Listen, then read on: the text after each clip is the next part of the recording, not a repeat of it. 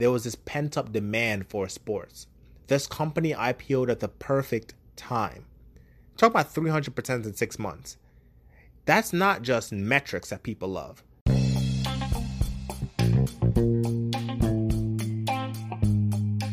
Hey everybody, welcome to another episode of the Market Adventure Show.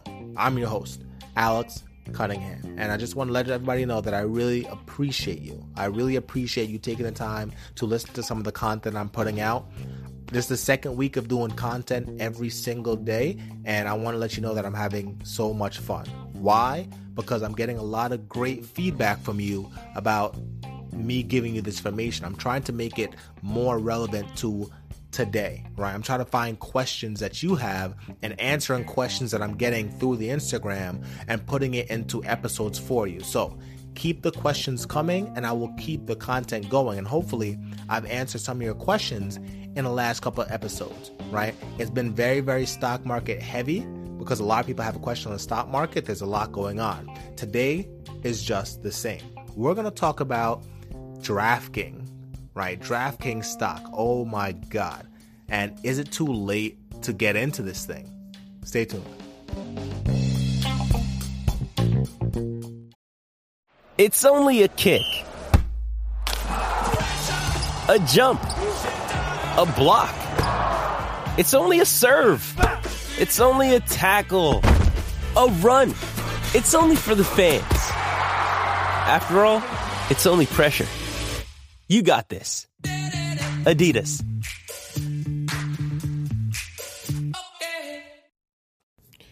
Now, Draftkings IPO'd just a couple months ago, right? It IPO'd in April, I believe. But it IPO'd around $20. Draftkings is at almost $60 today. That is incredible, right? That's almost 300% in 6 months. If you already own the stock, that is fantastic, fantastic news. Now, if you don't know what Draftkings is a digital sports, entertainment, and gaming company, right? Essentially, they allow you to bet on games, right? Live sports. They also have fantasy sports that you can bet on. There's sports books. There's daily fantasy, so not ones that go entire seasons, but one-day fantasy games. But there's also an online casino-like section of the game as well. So you can do casino-like stuff like blackjack and slot machines and roulettes, or you can do actual on live sports betting, right? Betting on actual sports or betting on fantasy football. Essentially, you can bet on gaming, right? That has always been essentially a stigma, right? People have always loved gambling, but it's always been an issue of where do you draw the line, and why is that? Because there's always been ways to rig sports. Like there's a lot of tinfoily feeling, like I'm one of the tinfoilers that think some of the sports are rigged, right?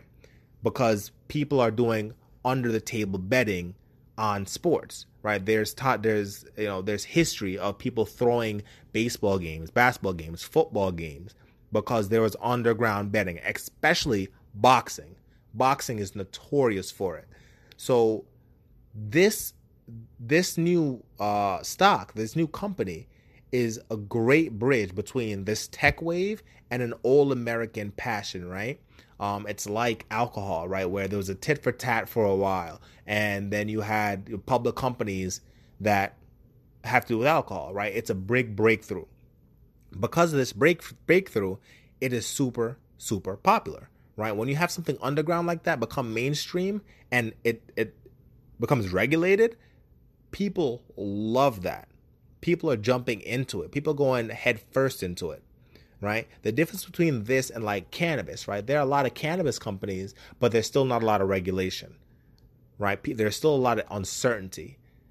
This has a different grasp on the American culture, which is why this particular company has skyrocketed, right? Not only that, sports have been gone for so long that there was this pent-up demand for sports. This company IPO'd at the perfect time. Talk about 300% in 6 months.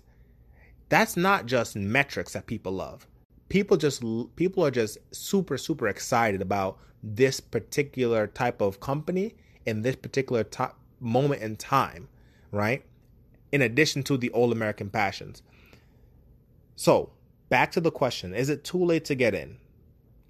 Well, IPOs typically run like a roller coaster, right?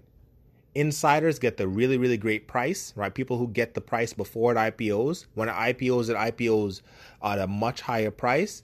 And typically insiders who had it at a better price will sell it to the public when the public jumps in, right? Because they're getting a 2-for-1 special. They're selling a majority of their claim to the public when it IPOs at double the price.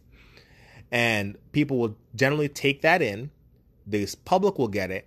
And then when they realize the stock price is going down, right, because now all the insiders are selling, typically the public starts to sell too, because they think it's a dud.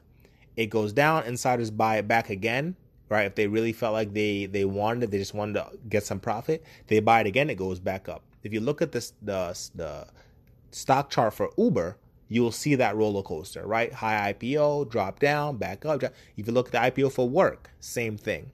A lot of IPOs run like roller coasters for those very reasons.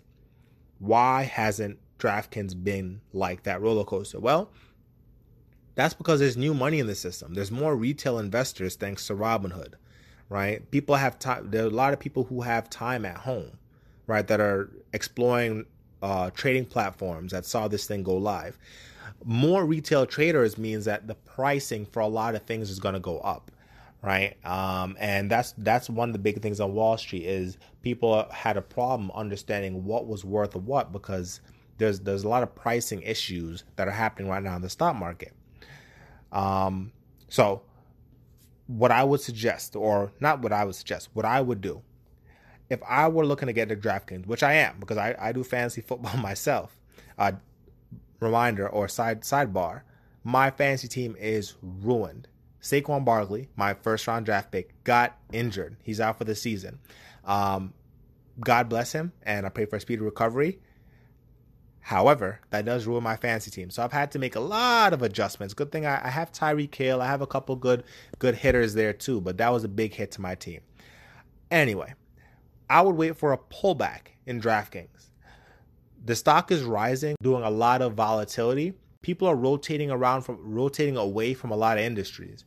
They're rotating away from industries, but they're not taking their money out of the system. They're moving their money into other securities. DraftKings has been a very big benefactor of that rotation. So their stock price is going up in addition to, so the rotation is playing into it, the market volatility is playing into it, and more retail traders are playing into this stock price just continuing to, again, 300%. We're talking, guys. 300% in 6 months, 300%. That's ridiculous, right? This thing hasn't come down. It's just going up. There will be another way to get in, right? It's going to lose some momentum. It's going to pull back. People are going to take profits. There will be another chance for entry. You want to picture this like a game of double dutch. Right. And if you go back and listen to a couple of the old episodes, if you're relatively new to this podcast used to be very stock market heavy. So in the back end of the front end of the podcast listing, wherever you are, you'll see a lot of stuff where I talk a lot more in depth about trading.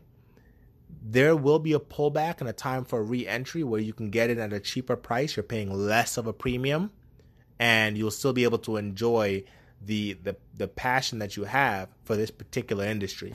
Picture it like a game of double dutch, right? If you remember double dutch from back in the day, which most of my listeners are in their mid to late 20s, early 30s, you remember double dutch for sure. You kind of had to wait for the ropes to give you that gap, to give you that opening, right? You're moving back and forth, and you're waiting for your opening, and then you jump in. It's the same thing here. That stock price is going to move back and forth. Right now, it's moving in one direction. That's no fun. It's going to start moving back and forth, and eventually it'll pull back and allow you that gap for entry, right? Then you jump in. Just be patient and wait.